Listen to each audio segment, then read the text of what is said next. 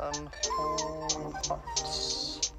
I'm willing to take little tiny pieces. There won't even be a scar. I think I found the problem. Oh, come on, you're the doctor. Everyone, lights out and quiet. Welcome back, wayward movie watchers, once again to the Media Morgue, where movies come to be examined. I'm Ethan Hawke, and I hate Marvel movies, but I'll do anything for a paycheck. And I'm joined by my fellow surgeons of cinema. Is it me? Yeah. Hey, well, first of all, I'd like to say it's good to be back. I missed the pilot for this season. It's so nice to be here. And since I'm here, Danny could not be with us. That's just the way it goes. Yeah. No, Danny actually has strep. Danny, feel better. Yes, send out your... You don't have to say that. He was eaten by Megan Fox, guys. The news needs to come out. Yeah. Dan was found, they described him as, what did they call it? Lasagna with teeth. I don't even know what that means. But yeah, obviously it's Zach. And of course it's me. I'm Megan Fox's new PR manager. Hopefully we'll be able to get her that career that she deserves. Yeah, guys. yeah, agreed. So this is the show, in case you don't know, where we review two movies, one that's a bit more popular, either by release date or general knowledge, and one that's a bit more faded, foreign, or obscure, and try to find a connecting thread so that you feel safer about broadening your cinematic horizons. Today, we're taking a look at Malignant, directed by James Wan from 2021, and then Wes will lead us through Jennifer's Body, directed by Karen Kusama. Was that her name? Mm-hmm. Karen Kusama, and written by Diablo Cody. Yes, written by Diablo Cody, which released in 2007. It's experiencing something of a cult revival. Oh. So it was Was it 2007? It was that early? Oh my god! I think so. Yeah, because like it was either 2007 or 2009. Because I also looked up the release date of Teeth. It's 2009. It's 2009. Teeth came out in 2007 then, and I've never seen it, but it's a similar film from what I understand.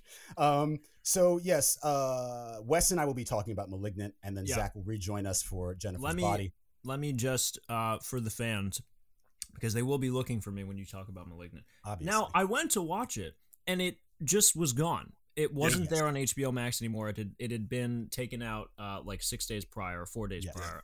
I'm not sure, but anyway. Ironically enough, I did pull up and scrub through just like 30 minutes before we got on, like a Solar Movies version of the movie. Right. It played pretty well. Could have sent it to you. You could have told me if I thought, I thought you would have thought to do that. So it was. You know what? We had let's just get into it. Let's let down the curtain a little bit. So guys, we also talking about Candyman. Wes and I both dropped the ball. We didn't remember. I was like, Zach, I will get you the rented copy. And I texted Zach that as I was in a cab going to get a COVID test at the last minute for my new job. And then I left getting the COVID test and said, what a beautiful day, and forgot to get Zach that copy. What a beautiful morning.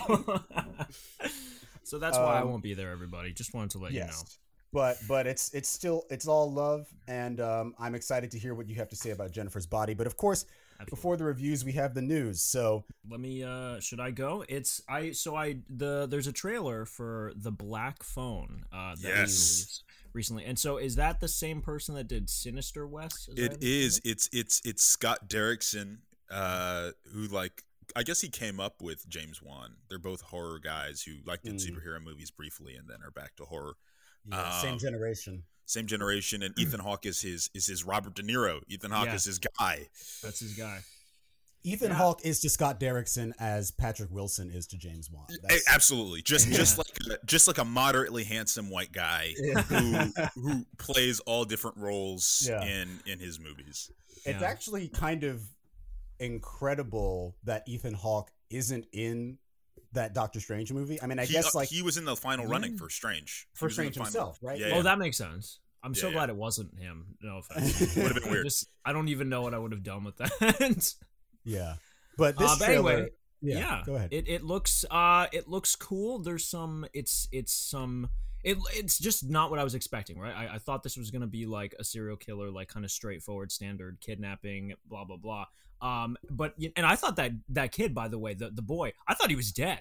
Like when Me too. When he was taken, I was like, oh, what a fake out that he's the main character and then he's killed immediately. Well, the Psycho where you kill the main character halfway through the thing. Yeah. So yeah, he's all tied up in the basement or whatever, and there's a black old dial phone, I'm pretty sure, that Ethan Hawke says hasn't worked since his childhood. Ethan Hawke has a very scary mask, and it becomes clear that this kid is talking to the ghosts of Ethan Hawke's past victims. So they're helping him try to escape. Now, Ethan Hawke, I'm pretty sure, he at one point says, put down that phone. And I'm just like, you have guessed that something is wrong, that he is getting help from somewhere, and he just doesn't think to like take. You have identified an issue and come up with a solution. No, he just lets him have it. My favorite part of the trailer is when that kid is in the Brooklyn basement, and you start to see that it's not just a voice. It's like the kids are going to materialize in the basement with them, and you see like one kid like helping him throw something. It just looked like a mom. Scott Derrickson loves himself some dead kids, like some dead kids in his movies. He's like some dead ghost kids. That's me. That's my brand. And I guess the idea is that like each one of these children has come progressively closer to escaping. So it's like they're helping him put the pieces together, while also on the outside, we can't forget that his friend, she's the other main character, and she's like basically psychic, and she's kind of helping the police. She has some sort of connection to him through his dreams, and she's helping the police track him down. It looks very like it's one of those movies that could either be set in 1970 something or just in Utah. Like the same thing, basically. Yeah. They haven't progressed. Yeah, I mean, I don't know. I think I've seen Sinister. I remember being interested in it when the trailers came out, but I don't know if I ever sat down and watched the full thing. I like Doctor Strange, but it's it's pretty difficult to tell Derrickson's style in that movie. Yeah. So like this is clearly more the stuff that he's interested in doing. I think he left Strange because I guess he wanted to make Strange more of a horror movie. Which makes sense because they hired Sam Raimi after. Right. Exactly. That's interesting. But apparently the villain was supposed to be Nightmare, and it was going to be a horror movie, and then they were like, fuck that, this is gonna be a multiverse, and he was like, barely, I'm out. Yeah, and I mean, and the weird thing is that Marvel has been like saying this is gonna be our horror movie since Age of Ultron. Like I remember reading an interview where they were saying like, oh yeah, this Ultron's kind of like a monster, and then he's cracking jokes. Nice try for that whole movie. Which forgot the name for human children. Yeah. So I mean. Yeah, we'll see what Sam Raimi does with this second movie, but Black Phone, it might make its way on this show. It will. By Wes's hand. Yeah. We are pairing it with Sinister, the best studio horror movie to come out in a decade. Wow! Fight me! Wes is scrambling by Danny's absence. I'm just gonna be lighting off takes on this show while Danny's not here to check me. But continuing with you, Wes, I know that you wanted to talk about the new trailer for Scream. I do wish Danny was here for this. Danny shares my passion for the Scream movies. First Scream movie without Wes Craven, the horror movie God, directing it. R.I.P. But directed by the guys who made Ready or Not, which is a really, really fun horror movie. Also has Adam Brody, who's also in Jennifer's Body, playing a similar kind of scumbag. Nice. But it looks interesting. Honestly, it looks like a remake of the first one, which is why probably they're calling it just Scream and not Scream 5, because I assume what they'll do is they'll pick off at least one of the main three in this one and then start with the new kids. Which looks to be what is happening, because all those Scream movies end with all the new characters dying and just Sidney, Dewey, and Gail being left. Great. What was the I hope that doesn't happen again. Hey. Oh, and that girl from You season 2 is, if anybody, am I even okay? Great. So she's. It looks like she's taking the Drew Barrymore like intro where you're like, oh, she's going to be a main character, and then she's killed immediately. Yeah, love that. I have only seen Scream the original. I guess one of the things that kind of maybe people would say disqualifies me as like a horror fan, or just categorizes me, is that I'm not someone who seeks out like all these all the sequels in these different iconic chains. Like I usually, because I feel like when people ask me, "Oh, have you seen Friday the 13th?" or whatever, they're talking about the first one. Yeah. And then like if you get into a deeper conversation, like, "Oh yeah, and remember in What about Jason Goes to Hell? Jason X. Yeah. But so I've seen Scream and I really liked it. But what I was saying in our group chat is that I feel that this trailer is particularly indistinct from like any other contemporary horror movie trailer that we've seen in the past few years. It just kind of, I know that it's not going to feel like Scream, quote unquote, because like you just said, Wes isn't directing it. Wes Goodrich is directing it. Not directing it because I'm not directing it. Yeah, the natural successor. But yeah, because Craven isn't directing it, and obviously there's been several years since the first one, but like it's clear that first movie has a personality in a way that like this trailer does not indicate. You know? Yeah, I agree. It just looks like the Halloween Kills trailer, or like it's. It looks exactly like it actually looks like the Halloweening of Scream in the sense that I mean we keep talking about this, the fact that like horror movies, the formula for the next, probably for the 2020s, will be take an old thing, bring back the original people and do a new gen thing and make it a little bit more self-aware. But Scream was already kind of doing that. Scream was already kind of riffing on Halloween anyway.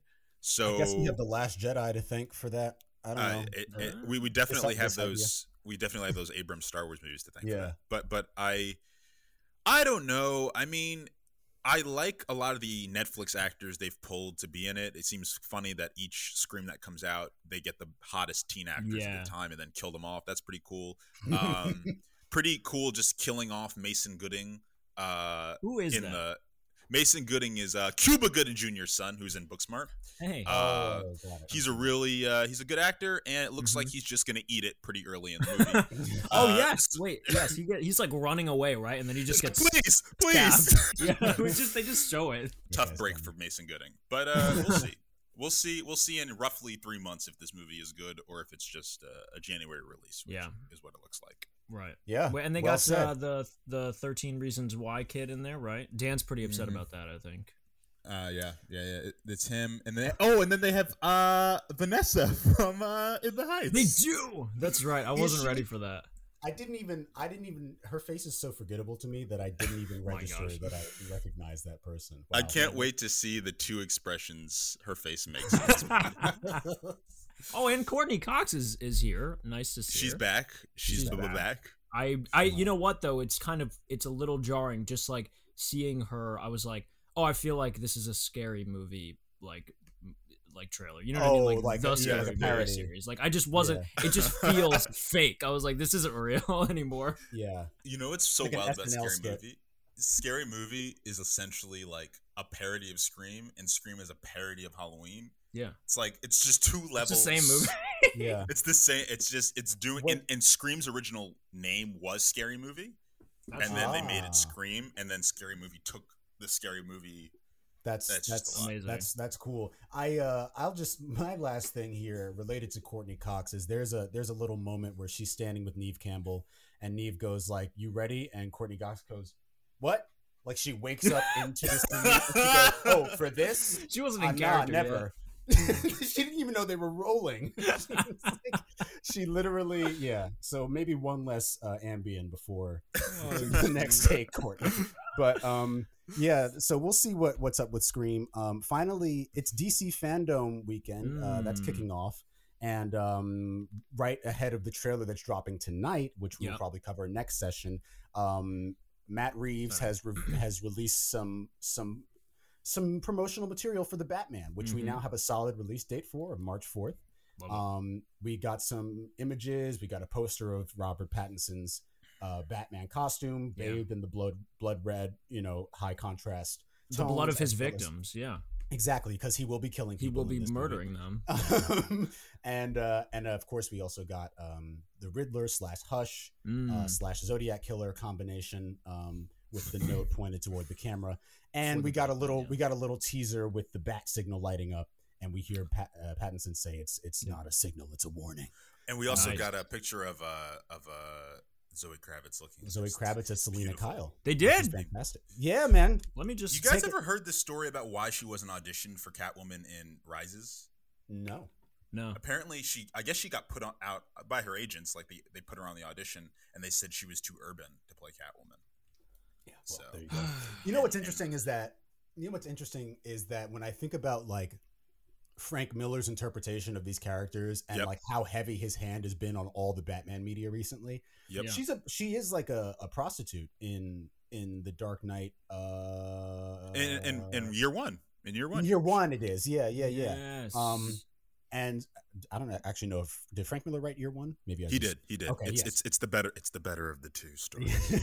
So Oh. and I mean, so it's like, what does too urban mean for a character like that who is like she can be anyone because anyone can wind up in that aspect of life. Anyone could Also like Selena Kyle has been black / non-white all the very time. often. Most of the time.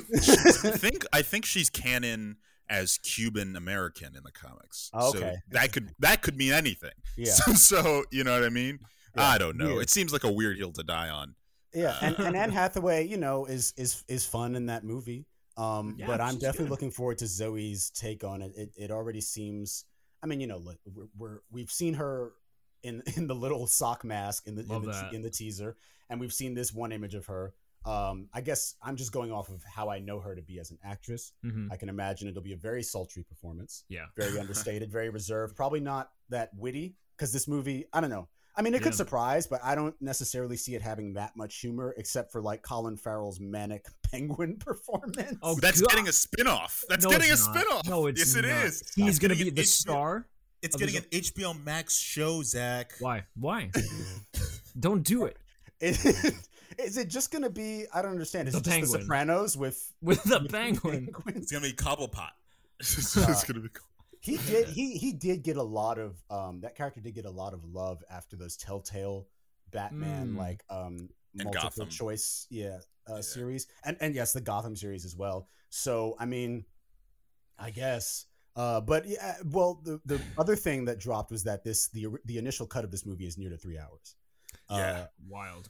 God help us. How are we feeling? Would we watch a 3 hour bat? I mean, I know. Oh, hell yeah. Honestly, yes. I mean, like, I will do it. Like, I say, I like go into the theater, I'm like, oh, fuck this. And then I just end up like loving the whole Yeah. thing. Yeah, for sure. I mean, I think for the stories they're trying to adapt, looks like Long Halloween and Hush in a combination. Yeah.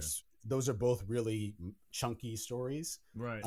And you probably do have to give some length to it. Right. How much it feels like they're really trying to make a David Fincher movie, which like I love David Fincher, but like I feel like these Batman movies are like what director do we wish could have made a Batman movie? Yeah. And then we're going to take their style, like Joker's Martin Scorsese. Yeah. This is David Fincher. They're like, let's see who else we can. Maybe we'll look at I don't know, like who's another auteur that would never make a superhero movie? Let's see, Paul like Thomas a Safdie Anderson? Brothers Batman movie. Yeah, I mean, I'm looking forward to this. We'll see what this trailer holds and our new segment might be entirely fandom next week because we're probably going to get Black Adam stuff. Oh, I want Black Adam because I need to know if The Rock's rap is going to be featured in the trailer. Oh my god! That's all I care about. I just want that in. I need that. I just want that to be actually like a scene in the movie. Like it's just like that's is like it'll be intro. when he crash lands into the modern world, they're gonna play that song. Yeah. And that's what it's gonna be. I can't believe that Black Adam is the co-star. Black Adam is Noah Centineo. It is just bad shit to me. And then that's of who course, they landed on. Yeah, they were gonna make it a Black Adam movie, right? But now they're just putting him It's in a JSA Shazam too. movie. It's a JSA movie now. Oh, okay. It's Black Adam, but the entire JSA is in it. So Really? it's a JSA movie. Yeah, it's gonna be Atom Smasher, Atom Hawkman, Smasher, Dr. Fate. Jay Garrick. Maybe. Maybe. Well, they'll save him for Flashpoint. That's a big Do one. you think they're using Justice Society to like reboot Justice League because we don't know where that property is right now? They've done it in the comics before, where JLA have been in a bad place and the JSA have become the team that people read the comics for. You know, hey, they could do it. I always just think of them as a bunch of old men. Old people, yeah. Like I just like getting bodied. I wouldn't trust them if they showed Yeah. up to save me. I'd be like, I'm fucked. I think. Like I'm not I think making the it. real It's like, these are men are 80 years old. Like, Yeah. They're World War One soldiers. I think the real question that remains is whether or not they'll be giving The Rock a hairpiece for Black Adam. Is he I going to hope have they the do. widow's peak, or is he just going to be bald? No. it looks like That he's bald remains- in this. He's in this bald, set but photos. I It looks want- like he's bald. I want at least a flashback with Can the we? widow. You know what I'm saying? Like Teth Adam in the old days with the afro. Yeah. Well, that does it for our news segment. We'll take our first break. Wes and I will break down Malignant. So stay tuned. See you guys.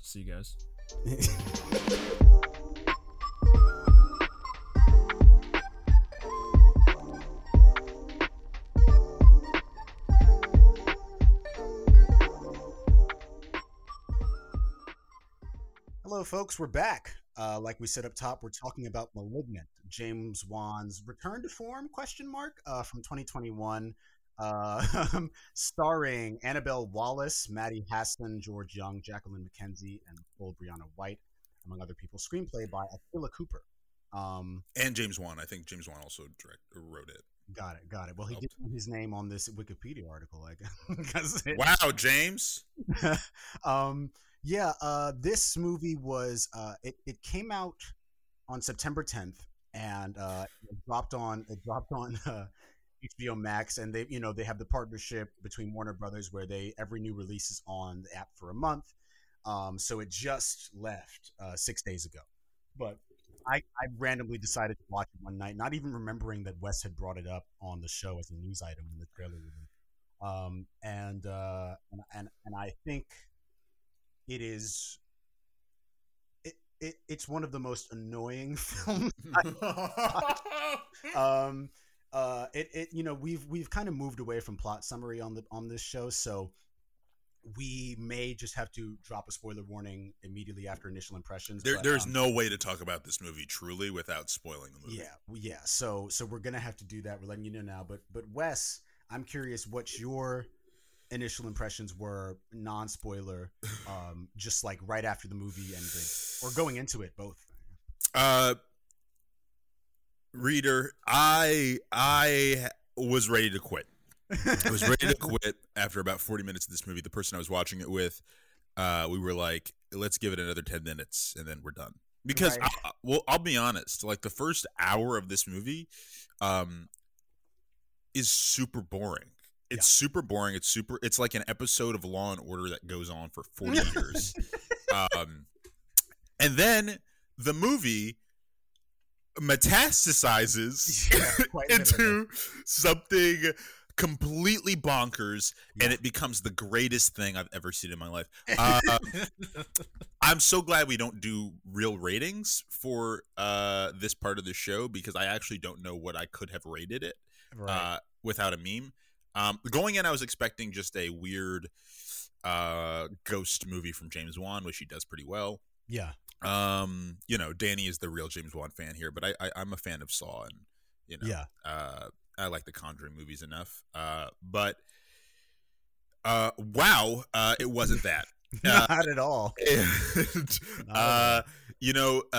There's a lot of problems with this, but I had such a fun time watching the madness that is the last 30 minutes of this movie. Yeah. Well, so I guess let's crack the egg. So the basic premise of this movie involves this woman, Madeline, played by Annabelle Wallis. I'm sorry, Madison, who is basically like she's living, with a deadbeat husband. There's an orgy of evidence that this guy is a scumbag. He doesn't have a job. He's on like disability or something. And He's and of played course- by the bad guy in every 2010s high school movie. Yeah, exactly. He's watching, the football game, and she won't get out of the way or whatever it is. And then he's like upset that she's, I don't even remember what he gets upset at her about results in him striking her and hitting her head against the wall. But this guy gets murdered. Her husband, she wakes up later and finds his dead body in her house. There's no signs of forced entry. So of course the intrigue is like, how did this happen? over the course of the movie, she keeps witnessing these murders without being there. She's into this paralysis where the world shifts around her and she's suddenly in someone else's apartment as they're getting murdered and she doesn't know why it's happening. Come to find out later in the movie, it's revealed that Madison has... How are we even going to explain this without laughing?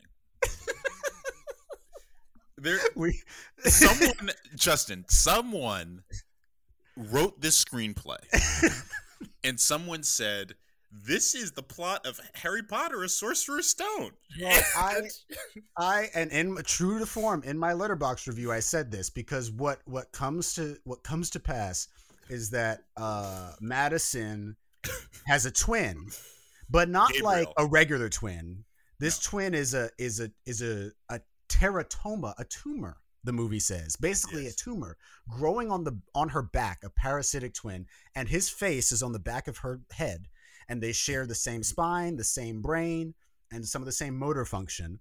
But when Gabriel takes over, Madison is unaware. She's catatonic. Yeah. Yes, he's using her body, and she's kind of trapped inside of her mind. Now, I understand that this may sound interesting to some people, but I was profoundly irritated because at this point in the movie, like there was a point I remember thinking, okay, obviously they're drawing some kind of connection between her and the killer, and I remember seeing like the killer at some points, and it looked like it wasn't a face, so I was like, oh, okay, like she's the killer, like I know she's the killer now.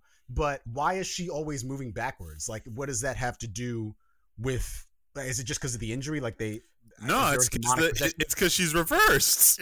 No, and now I know it's because Gabriel, when he's in control, his face becomes the front of the body, yes, and her body, her face becomes the back of the head. So now this thing is just walking backwards, and somehow, guys, you can't see Justin right now, but just mimed the way that this thing moves. Somehow James Wan shot this and didn't think it looked stupid. This is the stupidest thing I've ever seen. And I mean, we can just kind of get into it now because there's specific things in this movie that irritate me. I'm not necessarily. I guess it's similar to the complaint I had about Us, in a different way. Wow. I know this. I was not the biggest fan of Us. What the main reason I didn't like it is because I felt like Jordan Peele, by trying to explain the tethered, painted himself into a corner where like actually they made less sense. And I think the thing with this movie is that in trying to root its horror in like an actual medical condition, even though nothing about it is aligned with that condition, it just makes me feel like, why didn't you just make this like a ghost story? I mean, yes, it's unique, in one way, even though we have seen like evil twin stuff before, or like it's basically like a dissociative identity. It's like Split. Basket case. It's like Split, like Basket case. Yeah, exactly. But it's got a body horror angle to it. Because it's ripping out of the back of her skull, which is pretty gnarly. And it is. I mean, there's definitely. I think it looks like when she's in the jail cell, and we'll get to this, but when she starts opening her skull, some of that looked maybe practical. I think like. Yeah, I think a fair amount of that might have been practical and then like maybe animated with CG, but that would just be my guess. But yeah, I feel like early in the movie opens, like the cold open is you're just in this very Hogwarts looking asylum, and this doctor is giving she's giving like she's basically talking about like what do you call it, like an entry about this patient, and this one line is how they justify what Gabriel, who is essentially a human being, is able to do for the rest of the movie, where she's like, he's growing stronger, Sui won't be able to contain him, which apparently translates to like jumping like 20 feet in the air and like flipping. But also, does it make any sense? So we are to believe that Gabriel woke up because he got they took Gabriel out of her dome. Yeah. So what they did was, because he used to be like he had arms and stuff. Yeah. and then they removed most of it so that it was only his face, and then they sewed him up. Yeah, But so much of her, they shared a brain, so he's Yes. still in the brain. right. So when they hit the back of the head, Gabriel woke up. Right. It was that easy. She's never hit her head in 20 years. She's never hit her. I used to get concussions all the time as a kid. Yeah, come on, dude. You fall off the monkey bars. Gabriel's coming to play. Like I got hit by a swing set in the face once, just pushing a swing. So Gabriel would have been fucking people up on the playground. I'm just saying.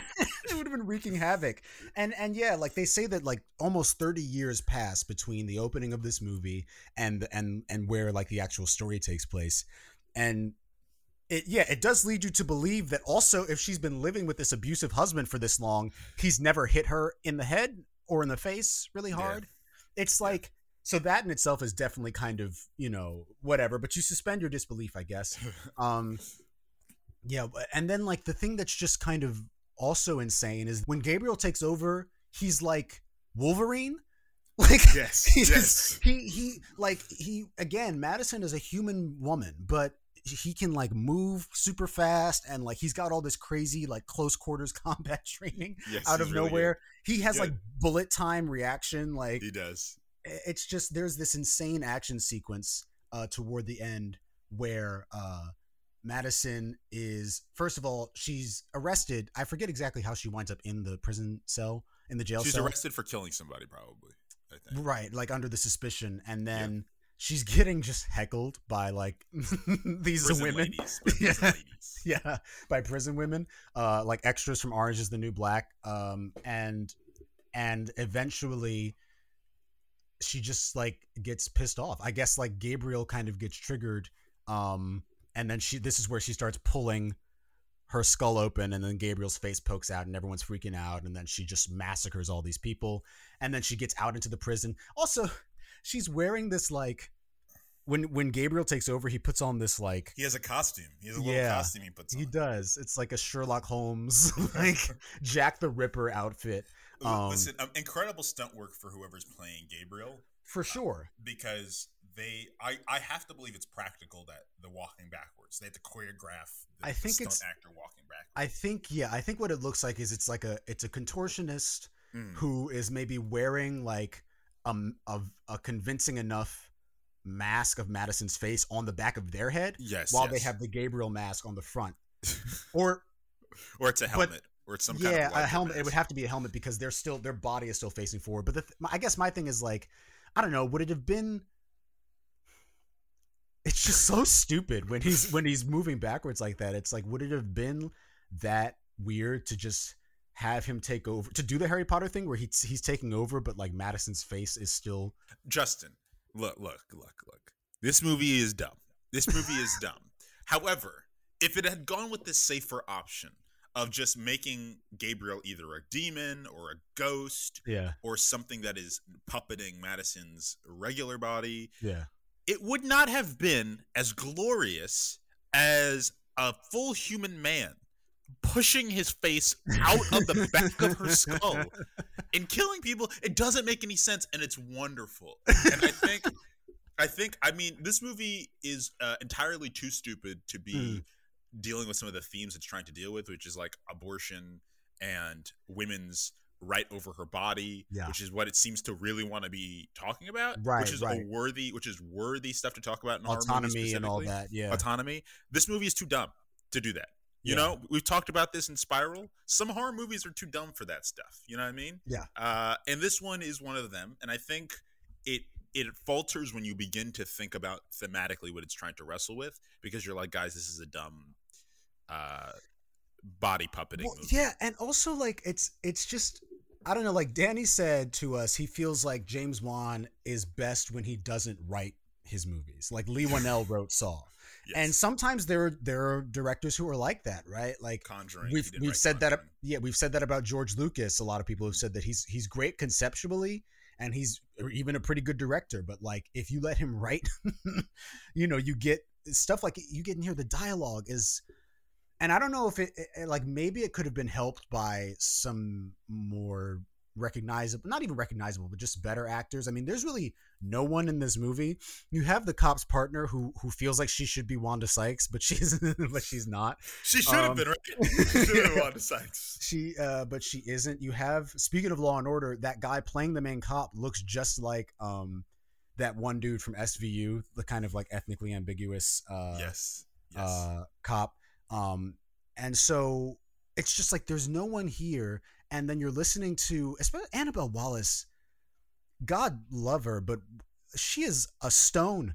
It's like her performance is so monotone that, and it doesn't seem like it's a choice. It just seems like she is not invested. I mean, a lot of this movie really feels like if I saw this on Lifetime, I would not be surprised. But it was on HBO. The weirdest thing about the film is the subplot. So the emotional core of the movie, we should say, is it's a sibling movie. So it's Gabriel at the back of her head, but then she has an adopted sister who's been helping her through this process. And the adopted sister is essentially the heart of the movie. She's who takes her back to at the end of the movie. But then there's this subplot of the cop who is investigating, trying to smash the sister, and it's how the script can allow you to believe that this cop would not just be like, this is dumb, I'm not going to follow these clues anymore. Exactly. You know what I mean? Exactly. Yeah, you're right in that they have to give him a reason to stay invested with this case. He's like, I think this blonde sister thing is going to work out. So it's going to stay a little bit longer. Yeah, I'm gonna chase some leads. I'm gonna do some leads for sure. Detective Keko Shaw, and listen, he doesn't actually look like the dude from SVU, but he's filling that same type of role where he's just like the pretty boy. This guy's 41 years old. Good for him. Good. Yeah. Good for him. I guess to say some nice things about it. You'll never catch me accusing James Wan of not knowing how to craft visuals. The dude is a master of horror visuals. He's so good at it. There's that shot where the deadbeat husband has his neck cracked, and the killer, who we don't know is Gabriel / Madison at this point, pokes their head up slowly from behind the corpse on the couch, and it's just like the whole frame is like black and blue and very shadowy. That's cool. The red there's that sleep paralysis type of scene where it's the kill of that old man in the hotel room. That looks really cool. And the sequence where she's running through her house. Why did I just think of the Megan Thee Stallion line? Running through your nigga's house like a Tomb Raider. She's running through that should have been playing over. She's running through her house like a Tomb Raider, and it's just a top-down view of her moving throughout the house, and you feel like you're looking at like a clue board. That's a really cool sequence. I think James Wan is a really talented director. Like I think he's really good. I actually read a review. I remember when Aquaman came out, a movie I don't like, but I think is fun enough. Like it's fun, I guess. Patrick Wilson's great in that movie, is what I'll say. Well, I remember when Aquaman came out, someone wrote a review that's essentially was James Wan is a great director with terrible taste. Like he is a great visual storyteller, but his taste in stories is suspect. Yeah. I mean, even in Aquaman, which is obviously largely a CG production, but there are some compositions in that are kind of breathtaking, like the dive into the ocean when they're surrounded by the piranha people. I still think about that moment where he's coming in on that giant sea monster and he puts the trident over his eyes. Yeah. And the sound waves go out through the water. I mean, I think Aquaman, despite having a script that's like maybe not the best, has some of the most, like, you can tell James Wan made Aquaman in a way that you can't tell that, like, maybe, as we said before, Scott Derrickson made Doctor Strange. Like, yeah, that's fair. Or that Patty Jenkins made Wonder Woman, but maybe that's just because I don't have any other work of hers to compare it to. Yes. So that could be. What did she do? She did that movie with Charlize Theron where she won the Oscar. Monster? Oh, yeah. Very different. Patty, you know what's so funny, Justin? This is gonna move past a Malignant conversation, but we have 10 minutes before. we're starting to see these like late 30s, early 40s directors who started out in these indie places, like in horror, like James Wan and Derrickson, and in like more prestige movies like Patty Jenkins, and we're seeing them go through the superhero machine and using it to raise their profile. Like none of these people are really staying in it. Like maybe Patty Jenkins, but she might be not be doing Wonder Woman 3. I think James Wan, after Aquaman's done, he'll be done. Certainly Scott Derrickson seems to be done. And their next project after those superhero things are like high profile projects, just on the virtue that they did Aquaman. Because you can put from the director of Doctor Strange in the trailer. Exactly. I think, that's definitely part of it. I also wonder how much Marvel, and we've talked about this as well, if that relationship is as beneficial for the tentpole studios, where you hire a director who, I mean, it's on the one, in a cynical sense, you hire these directors who haven't cut their teeth yet, so that you can kind of push them around a bit. You can tell Scott Derrickson what to put in his movie. You can't tell Sam Raimi necessarily. Yeah. So but I guess that's part of it. And also maybe there's a level of prestige that they hope to attain by giving Nia DaCosta Captain Marvel 2, or you know what I mean? Which I'm nervous about. I'm very nervous about giving that's a lot for her to have to do for her second feature, essentially. For her third feature. So she did Little Woods, which apparently is amazing. Okay. She did Candyman, which is Candyman, and then now she's going to do the Marvels, Yeah, and it is a bit nerve-wracking. No, but that point is well taken. Obviously Eternals comes out soon. Yeah. And only that's her got fourth movie. That's only her fourth movie. That's another pattern too. And I guess maybe it's just like it could be a finance thing too. Like it's difficult to lock down directors who are more established to do these movies because they cost more. Maybe. And they have a style that it's why I think DC, for all its problems, and they have a lot of problems, is nailing something that Marvel can't get. Maybe because Marvel doesn't want to do it, but like DC movies, pretty much. I mean, there's obviously studiously meddling with DC movies. We there's a long history of that, but those movies look like the directors. Like they seem to be hiring directors that have a style, for better and worse. All those Snyder movies are Snyder. Those are Snyder movies, and the Matt Reeves Batman movie looks like the grungy, epic Planet of the Apes movies. You know what I mean? Like, so it looks like, and DC also likes to hire horror directors to do their superhero movies, which is Matt Reeves loves some face paint. There's a lot of like the apes are painting their faces in those in those apes movies, and you got these the Joker thugs or whoever they are with the clown paint on their faces. Pattinson with his eyeliner. Yeah, some war paint. He really likes that. I mean, there's Malignant is a movie that would. I mean, not that we can't still do it, but would have been great for a commentary. Like whenever we start to just sit down, crack a bunch of beers, and just like watch that movie. To talk about it after the fact is like, it's pretty thin. But I think you raise an interesting point about how it tries to sort of maybe be feminist. And obviously we'll talk more about that with Jennifer's Body. I am ready to rate it. Yeah, let's do it. I'm gonna give it. I'm gonna give it 2 Voldemort style heads out of 5. This is really the Voldemort style head's the only one you can really do. I'll give it. By the way, I'll just say the Harry Potter reveal was much better. Just because that dude slowly unwrapping his turban and then Voldemort pushing his face out of his head. Yeah, much better. I'll give it 8.5. Wow, backwards walking out of 8.5. The movie is dumb, all right, but the movie is it's wonderful. I gave it a 5-star review on Letterboxd. And I look at that review every once in a while, and I'm like, "Yep, I'm right." I stand by it because the genius of the movie is that you're watching it, and you're like, "What is everybody talking about?"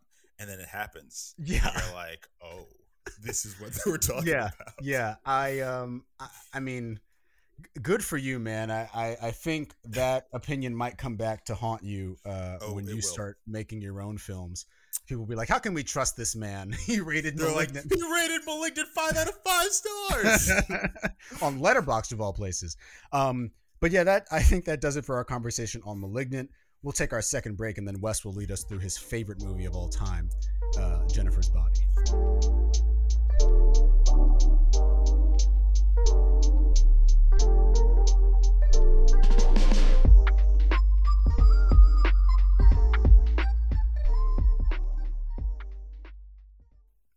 Welcome back, everybody. We're talking about Jennifer's Body. Wow. All Yeah, right? we are. So scary. In detail. In explicit detail. In detail. Jennifer's Body is a 2009 film directed by Karen Kusama, written by Diablo Cody, who is Dan's favorite writer. It stars Megan Fox, Amanda Seyfried, in glasses, which is what they do to make us believe that she's not as beautiful That she's as not- she is. Yeah. Sure. Johnny Simmons of Scott Pilgrim fame, J.K. Simmons of Everything fame. Love that. Chris Amy Pratt. Sedaris. Chris Pratt playing Can we the talk Republican about it? he is, playing the Republican he is, and Adam Brody. Can we talk? I was gonna wait until we got into the conversation, but like, I texted Zach. I said there are 2 actor appearances in this movie that are going to floor you, and he had already seen it by this point. But Chris Pratt, a pre-fame Chris Pratt, showing up in this movie, it gave me a heart attack. I was watching this. I mean, my teacher isn't gonna listen to this. I was watching this in the back of my aesthetics of filmmaking class. Yeah, And, yeah, that's how you do it. Wow. That's how you- and he was talking about f-stops or something. I don't know. And Nice, I was watching Jennifer's Body, and when Chris Pratt showed up, I had to suppress a vocal reaction, like, because I was in the back like, Eat it. what? Yeah. And then later, J.K. Simmons is playing the science teacher / In an principal of SNL this skit. school. yeah. It was. Why does he have a hook? Justin, it was rough going after Spider-Man 3, bro. Like, I guess so, man. in between Spider-Man 3 and Whiplash, it was a tough couple years. Yeah. Mind you, though, he was on The Closer. I think during this period, Oh. which is a show that I watched religiously with my mother. Nice. And he was the police. That's a TNT captain. show, right? Yeah, Such yeah, a man. TNT. TNT had a chokehold. They had a lot. But yes, go ahead, Wes. I'm sorry. But no, it's okay. Before we get to the our thoughts on it, let's quickly just go through the customary Letterboxd reviews. Letterboxd Love it. is like the patron movie of Letterboxd is Jennifer's Body. Yeah, There's not a it's person nice. on Letterboxd that hates Jennifer's Body, so I had to look. I looked, and the only 2-star review that I could find that wasn't dripping with misogyny was from Sarah, and it's a 2-star review, and it says, "This was my ex-girlfriend's favorite movie." Which Hey, is a tough one. that's there's a lot in Sarah, there. I think. Sarah, reach out to the show. We'd love to Write us a letter. We'll write you one back. yeah. Another one is a 5-star review from Anika that says Jennifer's Body is greater than The Godfather. I and- agree. and my personal favorite is a 4.5-star review from Brat that says this is Twilight for bi girls. That one Yeah. is provided by Justin Winley himself. Guys, Thank what did you think of Jennifer's Body? Zach, you go first. I think I enjoyed it overall. I mean, there were some. I think this movie knew what it was doing. It knew what it wasn't, and it knew what it wanted to be. Like, just like the dumb. Like, I think I realized when the bar fire massacre occurred, and like Amanda Seyfried was like pretty chill about it, and like I know Megan Fox was like she just is stunned and stuff, and but like the guys in the band, I don't want to just like dive right into spoilers, but the guys in the band were just like there, like just outside already when this happened. Like they were fine, and I was like, okay, I understand. This movie is just not gonna super take itself seriously. Yeah. So I thought it was fun. There were still some moments that like scared me, like just the first time you see Megan Fox in like as like after her like change, I was like, oh shit, that was actually pretty creepy. That just that shot of her just like lingering there. Oh yeah, when she first sees Amanda Seyfried and smiles. And Exactly. there's blood in her teeth. I was like, oh freak. But Oh shoot. yeah, but yeah, I mean, but that being said, they like these actors, Amanda Seyfried and Seyfried. I think so. I think it's I'm sorry. Hey, Amanda either one. Seyfried and Megan Fox like both kind of like go off with their acting. Like they still go really hard. Like it goes so hard. full crying, bring it. like sobbing, like they forget the kind of movie they're in. So I think I overall enjoyed it. I think it was fun, and it wasn't really trying to be anything more than like a fun, quirky film. Yeah. I agree. This is a movie that I know. No, Begin. Took a breath. Begin. He's like, this is a film. get ready for my sermon, my treatise. No, I was going to say that this is a movie that I was not going to be able to watch as a kid. I saw the trailers for it, but it was just like one of those movies that I knew my parents were never going to bring home. So, and because I didn't have I almost said because I didn't have friends. I didn't have like the one friend who always was like trying to make you watch something that you shouldn't watch, and I didn't yet have the resources to pirate stuff. Right. So I just heard it was like a folktale. Yeah. It really was, and like it was like something that you heard about on the school bus. Yeah, definitely. It was one of those school bus movies. Particularly, I think what I realized when watching it is the scene where Jennifer and Needy are in her bedroom. I realized that I had heard about that scene. I had as well. I might have even seen it somehow. Somehow, Justin. Might have found it on a just peeking over someone's shoulder on the bus. Yeah, I bet.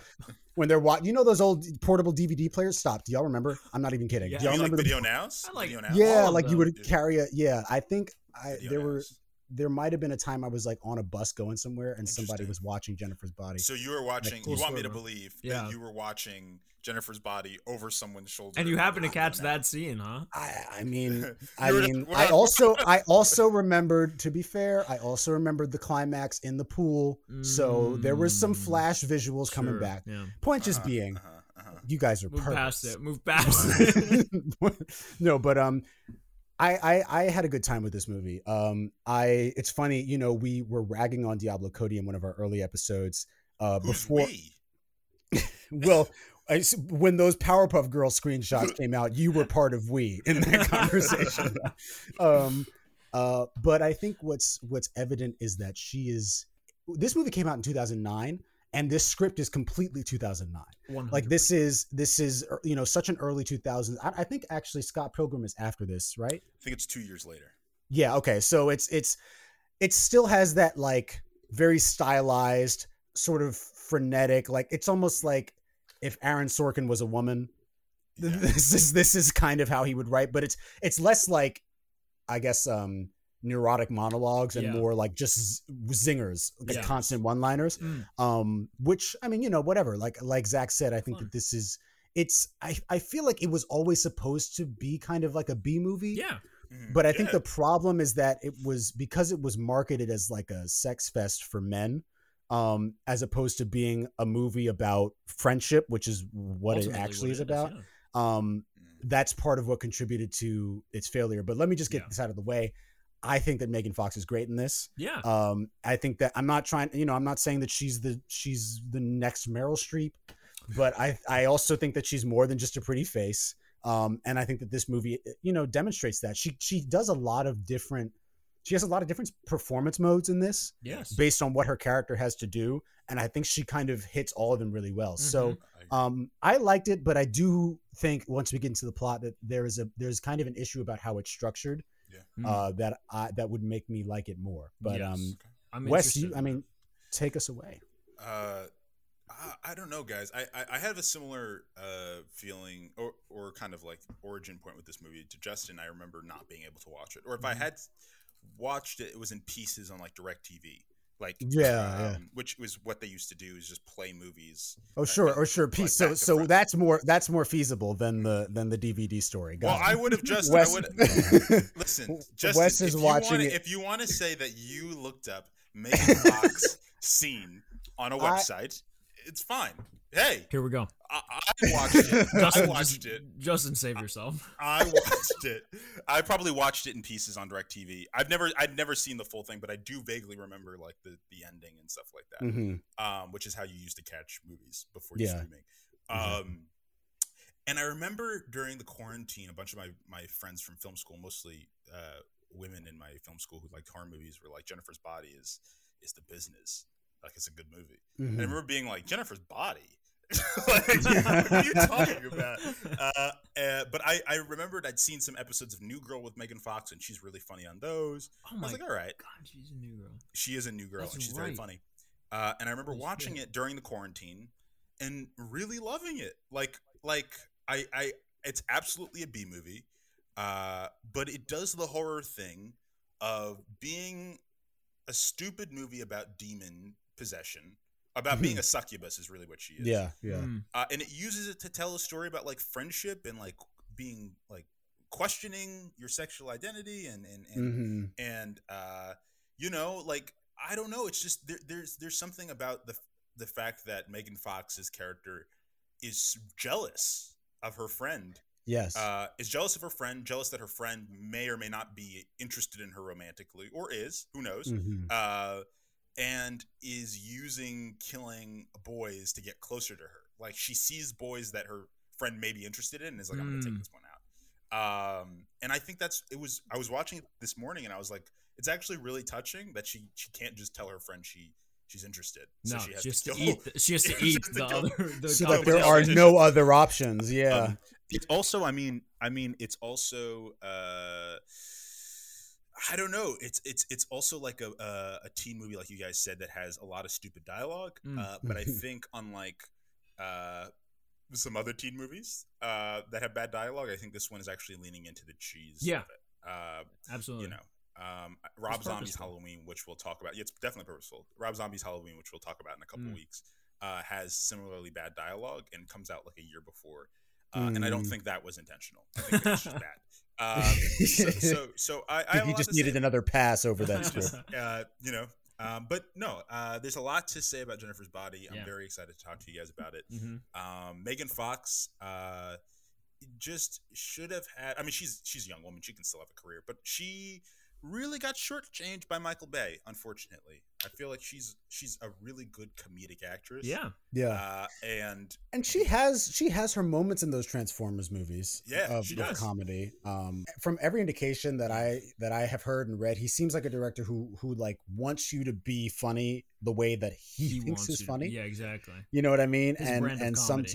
Exactly. And sometimes, you know, that like I heard a rumor that's why TJ Miller, is that his name? Yeah. The dude from Deadpool. I heard a rumor that's why he dies so early in that fourth Transformers movie is because he was improvising all the time. Yeah, remember? He gets turned into a statue. He gets scorched, like flash boiled. Oh my god. Yeah, he's like, he works with Mark Wahlberg in that movie. What Age of Extinction, right? He works with him in his barn, and then they get in the car. It's a chase scene. And then he gets blown up and turned into, like, you know how Dr. Doom looks at the end of Fantastic Four? No, I hate it. I don't want. But apparently it's because he was like improvising all the time on set, and Michael Bay didn't think any of it was funny. Exactly like Michael Bay. Wow. So he changed the script to kill him.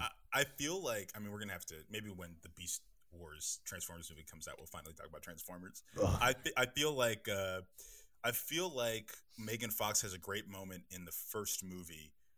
She has a couple great moments in the first movie, but in the first movie where she's hooks up Bumblebee to the back of the truck and it's like, you shoot, I drive. Yeah. She's doing, I just remember like that being burned into my brain, not because she's beautiful, even though she is beautiful, but because it's like, you can tell when someone is acting in a movie and you're just one step removed from believing them. And I didn't believe, and I didn't have that with her in that moment. She does feel like she's pretty sunk into that character. Yeah. Yes. Especially when she's about to get arrested and she's telling Shia LaBeouf, like, you don't know what it's like. You know, my dad is in jail, you know? Yeah. So I think she's pretty good. And not for nothing, like, granted, she is obviously, the camera is all over her in that movie, and the difference is that it's a male filming her as opposed to a woman. Right. Her character does have a bit of like depth to her. I mean, you know, she works on cars, like, obviously that is it's a convenience for the movie. Yes, but the way that she works on the cars. Yeah, yes, but it gives her something to do. Like,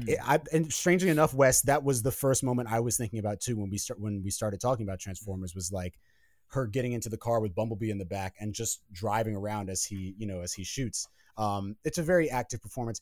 But yeah, I think in this, like I said, I feel like she gets to do, it's not just about her being like sexy. She's doing a lot of different stuff. Obviously, when we first meet her, she is a little bit, vapid. Let's talk a bit about the framing of this movie, the narrative framing device, which is that it's kind of like a noir. Yeah, it's a flashback, but you're with Sandy. actually Needy, and she is narrating the movie. I'm not someone who hates narration. I don't think you need it in this movie. No, I feel like it reminded me a lot. Yeah, but I feel like every time she speaks, she's just delivering plot information. I feel like narration is usually helpful when it's like you're learning something about the character more than they are just telling you about like the plot.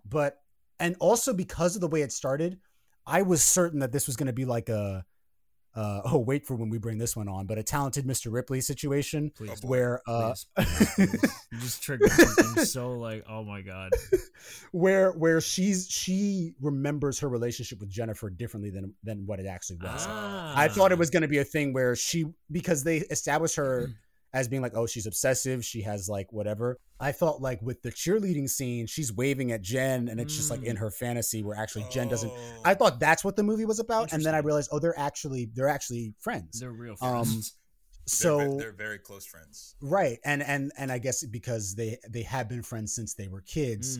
Otherwise, I don't think these two people, especially not in the movie that came out in 2009, these two people would not be friends. It's so weird that they really try to pretend like Amanda Seyfried doesn't look like the way she looks. Like, well, also that it's the thing that is like, I know they do it with men all the time, and they also do it with women. They just did it with Cheetah in Wonder Woman. Yeah, they give her some circular Harry Potter glasses, and like they like.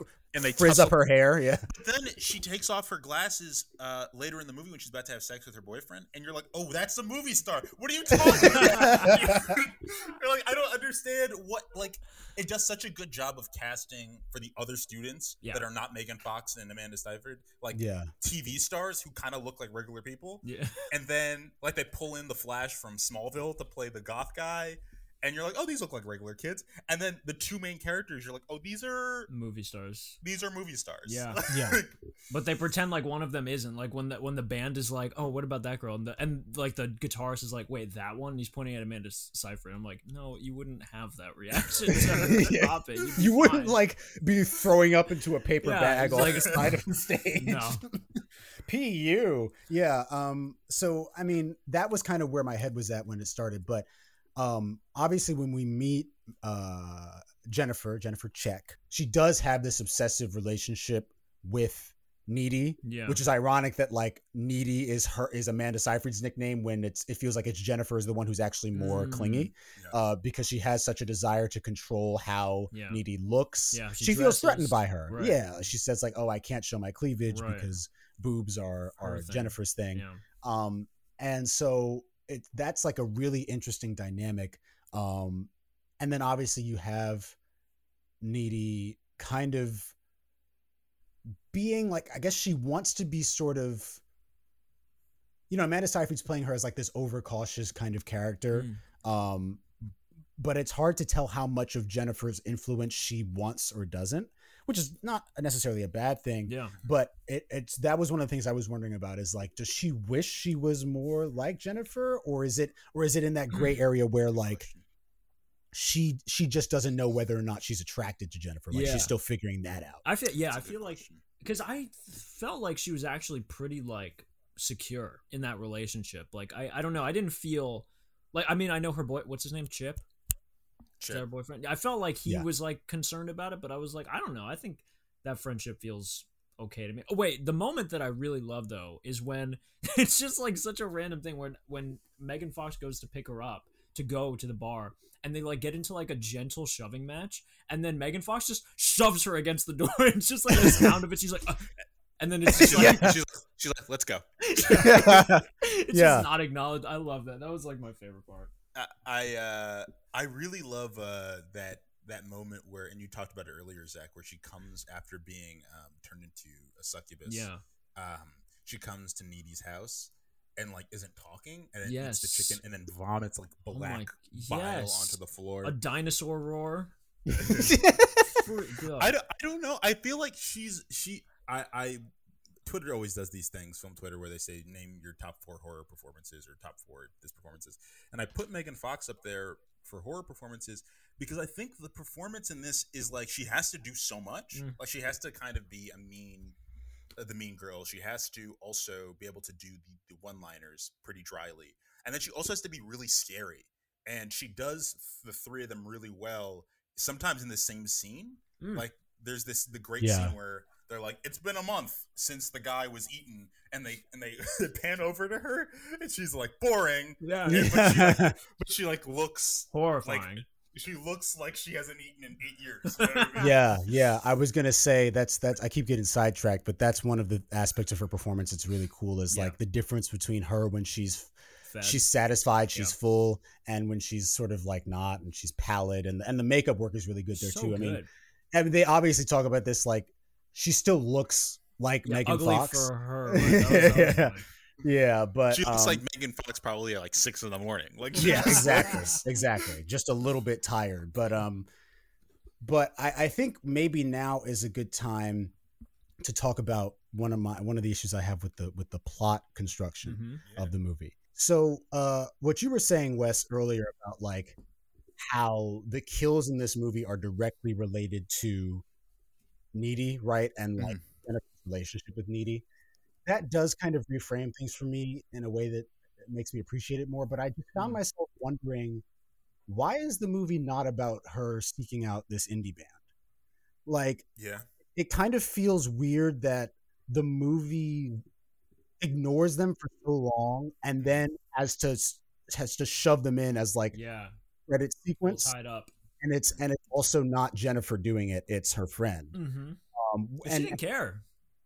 She just like didn't worry about it. Like they're everywhere. Their song is playing all across this town, and Jennifer is unbothered by hearing the song that was like the last thing she heard before she was turned into a succubus. Yeah, and then the other thing, that's weird is if the ritual didn't work, how are they achieving all this success? Right, because it did though, right? Because it was like, well, she's not a virgin, so that was part of. It said it could still work. It said it like it said you still could achieve like the purpose of the ritual, but now there's a demon. Like that's it's just oh shit. There's a side effect, something else to deal with. Yeah. Okay. Then in that case, that's definitely a fair concern, though, Justin. I think I remember the first time I watched it, I was wondering if the Adam Brody shoe was going to drop at some point.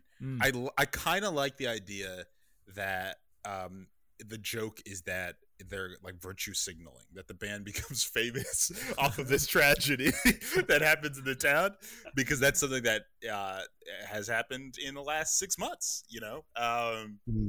But I do understand what you're saying. I guess the only thing I could think of is that the movie had to pick. Like, it had to pick whether it was going to be a high school comedy or it was going to be a rape revenge film, which it kind of is already. But that's fair. I mean, also because it could have been both, but the people who assault her are not from the school. In that way, it's very. The inclusion of the indie band as a plot device at all seems so like strange, because if you're gonna contain it to the high school, then why? Yeah. I mean, I guess like maybe there was something going on with bands at the time where we were like, you know, Diablo Cody just decided to make fun of them by writing this script. They're I mean, he does intentionally say like, there's so many of us and we all look pretty and we sing well, but like, you know, sometimes we need a little bit of help from Satan to get by. So I mean, and jokes about like the Illuminati and the current industry notwithstanding, I think that, you know, while it's funny, I just found myself wondering, is this going to come back in any meaningful way? Forgive me for thinking that the bottomless hell pit that they talk about in the beginning of the movie was Yes. going to have a bigger part in like how she turned. Like I was like, oh, she falls down this hole and like I thought about emerges it too. as a demon, and it's I like, thought about it too. yeah, no, he just throws it down the toilet. He just throws the knife down the toilet, and then it like, oh no, it still actually does go somewhere. So it's like Yeah. even that cool thing that you established isn't even real. Like That whirlpool, yeah. This is absolutely correct. These are fair scriptural concerns. poking holes in it, Wes. No, I listen. This is in CinemaSins. You can acknowledge a movie's plot holes and still enjoy the movie. I think those are all very valid concerns. The way I thought about it the second time I watched it was these are just weird goings on in the town. Like the fact that there just happens to be a wormhole that goes to hell. Like that's just it's just a thing in the town. Is Devil's Kettle an actual place? Probably not. Probably No, not. Probably right? not. Okay. It looks like it's That's upstate. a bit on the nose. It looks Yeah. like upstate, but is It's it? supposed to be in. Okay, well, actually, this is a real place. It's it's sorry to the denizens of Devil's Kettle. Sorry to the people of Minnesota. So what it is it's located inside of a state park, and the park is best known for the Devil's Kettle, an unusual waterfall and rock formation in which half of the Brule River disappears into a pothole. Bet. Oh hell no! Oh no! I can't go near it. I'm so scared of the idea of that. Do you think that portal leads to hell, or do you think you're super dead? You're super dead, Wes. I mean, you're just either going way, into an abyss. You're not gonna land in like, I don't know, You're not Megan going to be Fox's okay. bedroom. Listen, No. if the Patreons reach a certain level, of Wes will support- jump in the pool. I didn't say Wes. Dan, who's not here to defend himself, will jump down. The Dan portal. would, yeah. That's forcing Dan would be like, yeah, dude, I'll do it. Take a camera down there. I wanted to quickly talk about Karen Kusama's directing in this. Sure. I haven't seen any of her other films, but apparently she's going to be doing a reboot of Dracula for Blumhouse Universal. Okay. Which seems Dang. like along her wavelength. Mhm. I think the directing in this is really good, and I think Dan and I were talking about it in the chat. The way it's filmed is that early to late 2000s style, where it was still kind of film-y. So like the darks look kind of layered, and the camera it doesn't look as flat as it would necessarily in more modern horror films. But also the way that she uses color in the frame is really cool. There's that great shot that we use in all the trailers where everybody is in black. And they're walking past the frame, and then you see Megan Fox right in the background, and she walks into focus, and she's wearing like a hot pink sweatsuit. So I think I think all over the directing. I mean, even when Amanda Seyfried kills Jennifer, and we see over the bed is really cool. I think there's a lot of really stylish directing in this. I think the cinematography is pretty great.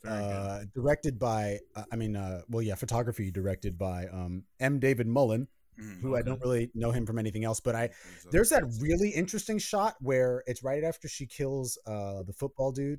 It's just that like helicopter shot of her swimming in the lake. Yeah, and that was I was sick. like, that's beautiful. You know what I mean? It almost feels out of place in this movie that's supposed to be kind of like a cutesy like B movie. That What was you she have this doing? really, I guess, cleaning the blood off, Cleaning herself off, Zach. swimming the blood off. I don't know. It's also interesting because when there's that early point, and I love that it's a nonverbal moment. When Jennifer arrives at Needy's house and Needy grabs her wrist, she makes this expression like she feels something. Like either I thought it was going to be that she was ice cold, but then later we find out in the woods he's like, "Why are you so hot?" And like apparently she's burning up. And you do see when she comes out of the water, she's like steaming. It's a really cool, like consistent kind of thing, and it's introduced in a nonverbal way that I appreciated. That was cool. I wanted to talk just very quickly about how this movie is also a cautionary tale about how many red flags a man will ignore in the quest for coochie. Because at the point that I am in the woods with a girl and forest animals start showing up, I'm running. You're already dead though. You're already just- dead. But here's the thing. I want to say that I would get out of there, but I fear, my friends, all of us would fall victim to our particular Jennifer. Fine. If Fine. Or just this Jennifer. If it was just this Jennifer, I'm super dead. I'll be real.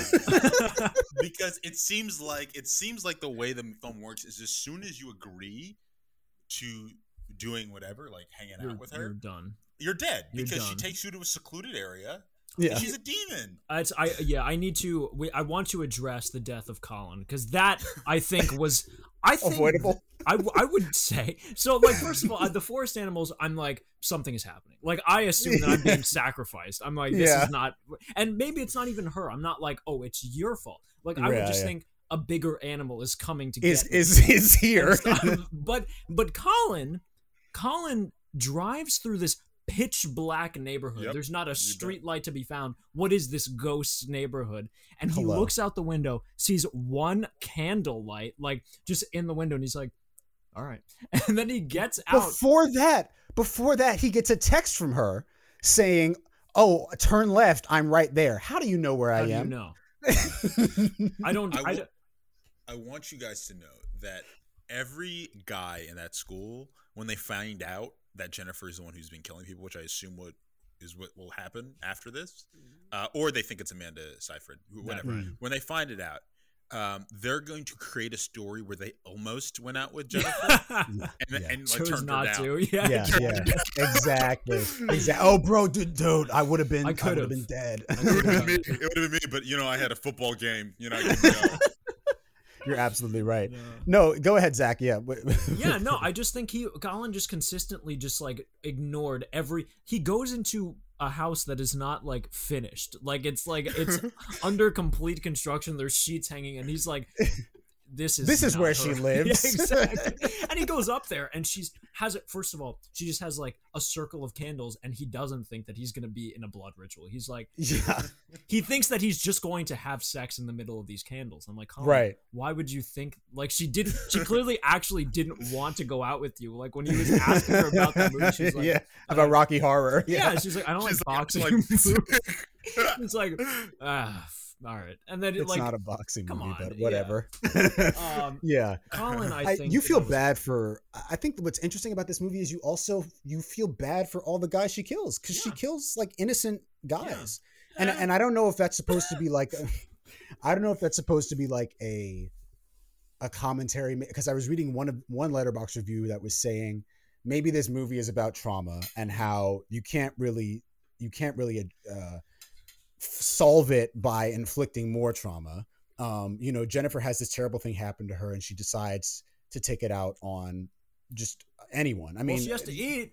Yeah, she does have to eat. You assume that it's only men, but then of course she has that great line, I go both ways. I go both ways. Nice. Which is the thematic linchpin of the Nice. whole movie. of the whole film.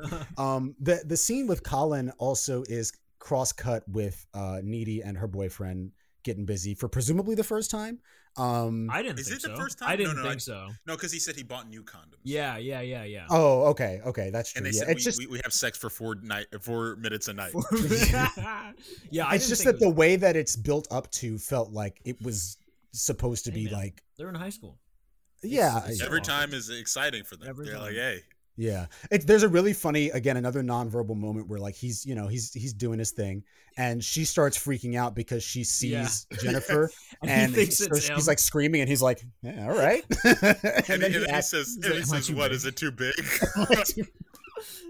I mean, stuff like that is great. Like we could sit here and rattle off the funny lines. Yeah. We were doing it in the group chat. Like, got a tampon is great. Oh, what a good like an all-time great delivery. That is the one line that I saw Jennifer's Body for the first time like a year and a half ago. That's the line that I remember where she's like where she gets stabbed, she pulls it out of her body, looks up and goes, "You got a tampon. I figured you might be plugging." I'll say I didn't wow. get to watch the unrated cut. I don't know if Is that- maybe I would. I think there's more kills and there's more time with the parents is what I hear. And I would have. and the opening is different, so Oh, okay. it doesn't have the stinger of Needy looking through Jennifer's window. Classic. It opens with that crawl shot of Needy in the asylum, Okay. and the dialogue's a little different. How about the combat roll that Needy does into Jennifer's room through the window? Incredible. Before she kills her. A soldier. Of course, the movie is kind of in an interesting way building up and this has to do with the jealousy that Jennifer feels toward Needy, but like her kind of like Chip is the ultimate victim. Yes. Because, when she gets Chip out of the way, then she can have Needy all to herself. And we saw that. And there is that interesting moment in the hallway where by this point, Needy's already starting to suspect Jennifer. And Jennifer looks at Chip and she goes like, hey, she starts to flirt with him. And she's hey, over here. Yeah. And Needy pulls his face so she can kiss him that. instead. Which is when they make the plan to, do what they do. But then by this point, Needy has already let it slip that she thinks Colin is cool, which is where you see Jennifer decide, okay, I she guess like stops her and she's like, wait, you like him? Yeah. Got it. Guess I know what I'm eating tonight. Yeah. Oh wait, I also wanted to comment that if I were Chip, I would have survived the movie because I wouldn't have gone into that hellish pool room.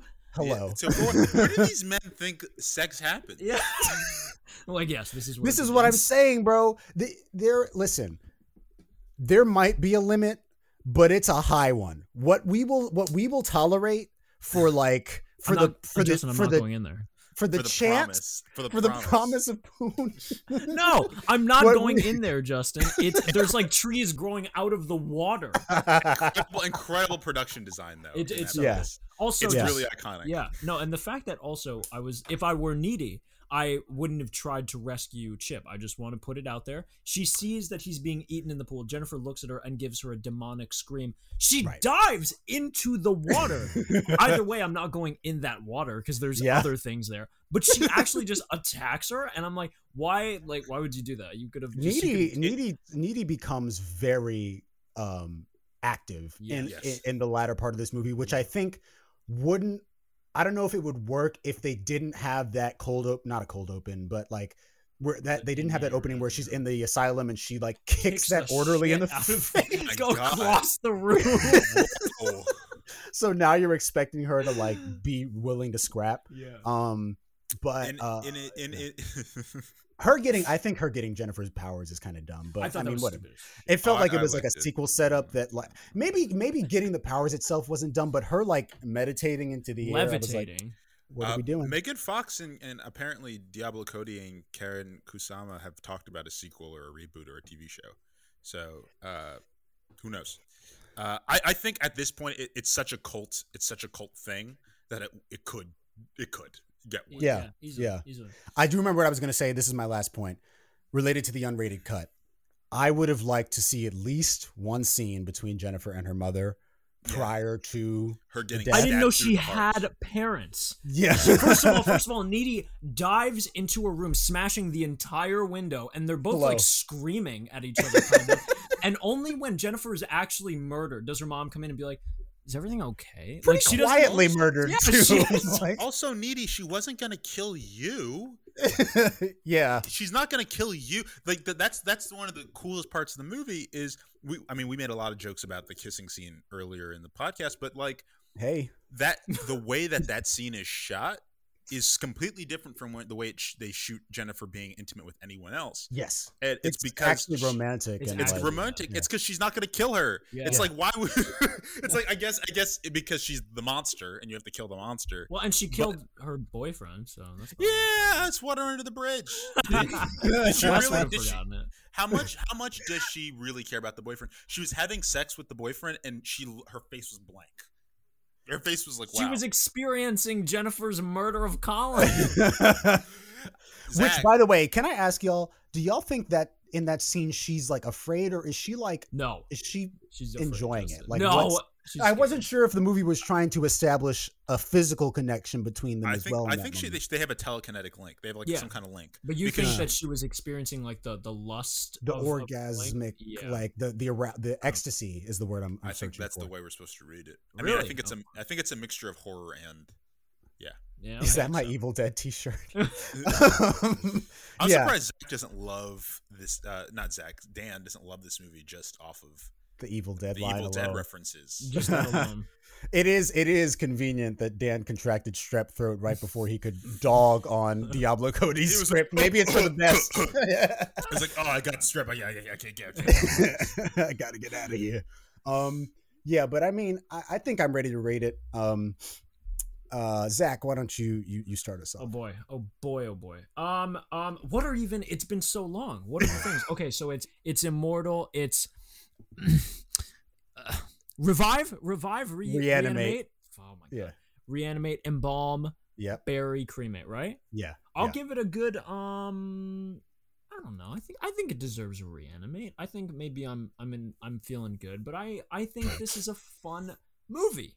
And I think that actually some of the performances, I think the performances are good, and I think it's worth it to see the comedy juxtaposed with like the scene where Jennifer is like about to be murdered. Like it's hilarious because like the band is like nonchalant about it. Like when that one guy is like kind of panicking about it, and Adam Brody just mouths like, "What the fuck?" But then Jennifer is like Megan Fox is real going terror. for it. Yeah, sobbing how I would be sobbing if I was about to be murdered. So I think for that, and just like the fact that this movie is like unapologetically like stupid and fun while still being effectively scary sometimes, I think it deserves a reanimate. Yeah. Yeah. Damn Wes? right. Yeah, I'm gonna give it a reanimate. I think I don't know, this is one of those gems that I found in the pandemic that I really enjoy. I think it's got really good performances. I think it is, like Zach said, effectively scary when it wants to be, and I think it's pretty funny when the rest of the movie. I could see this becoming something like Dan is going to tear every follicle of hair out of his head when I say this. but in terms of cult status, this could be something like Evil Dead, where it has a fan base, or it has people that go to Comic-Cons just to see. You just keep stacking the hits on top of your own head. I'm not saying that they're the same quality of film. I'm saying, but like the way people at Comic-Cons go to Bruce Campbell and they're like, say the line. Yeah. I could see Megan Fox becoming that kind of figure. Megan, say my tit. Say my tit. No, your heart. That's the best. No, it's a solid reanimate. It's a high reanimate. Yeah. Yeah. Then that's reanimations across the board. Hey. I think it deserves the revival it's seeing. I also think Megan Fox, I would like to see her work more. Maybe not necessarily in stuff like this, but I also think this is her pocket. I think when she's being hot and funny, people, like especially men, don't understand that those two things are not mutually exclusive, that they can happen at the same time. You can be physically attracted to a woman and she can also be funny. So like I think that this is a great niche for her. I wish she'd ditch Machine Gun Kelly, but maybe what we're witnessing is a real life example of Jennifer's body. Yeah, because he's the lead singer in this movie. Like, that's Machine Gun Kelly. She is draining his life force ever so slowly. You see this man, right? He keeps looking more and more like a Victorian ghost. Every time he shows up in public. Maybe Megan Fox will play Dracula in the Kerry Kusama Dracula movie. Megan Fox Dracula could be interesting. Or she could play Wilhelmina Harker. Yeah, She could. She that could would be interesting. That'd be fun. If she's going period with it. But yeah, I think that does it for this episode, Wayward Movie Watchers. I know that next week we're doing Dune. More than likely. It's 2.5 hours long, God help it.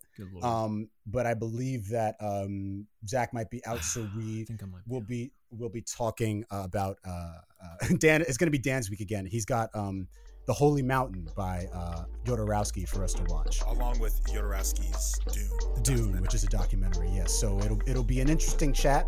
But thank you all for joining us. Zach, good to see you. Good to be back. Do you want to say anything to the people? Yeah, I would just thanks for having me back again. Great. So now. How did I know that you were going to... No, just end it, Justin. Check out our back catalog. You know where to find us. Till next time, folks.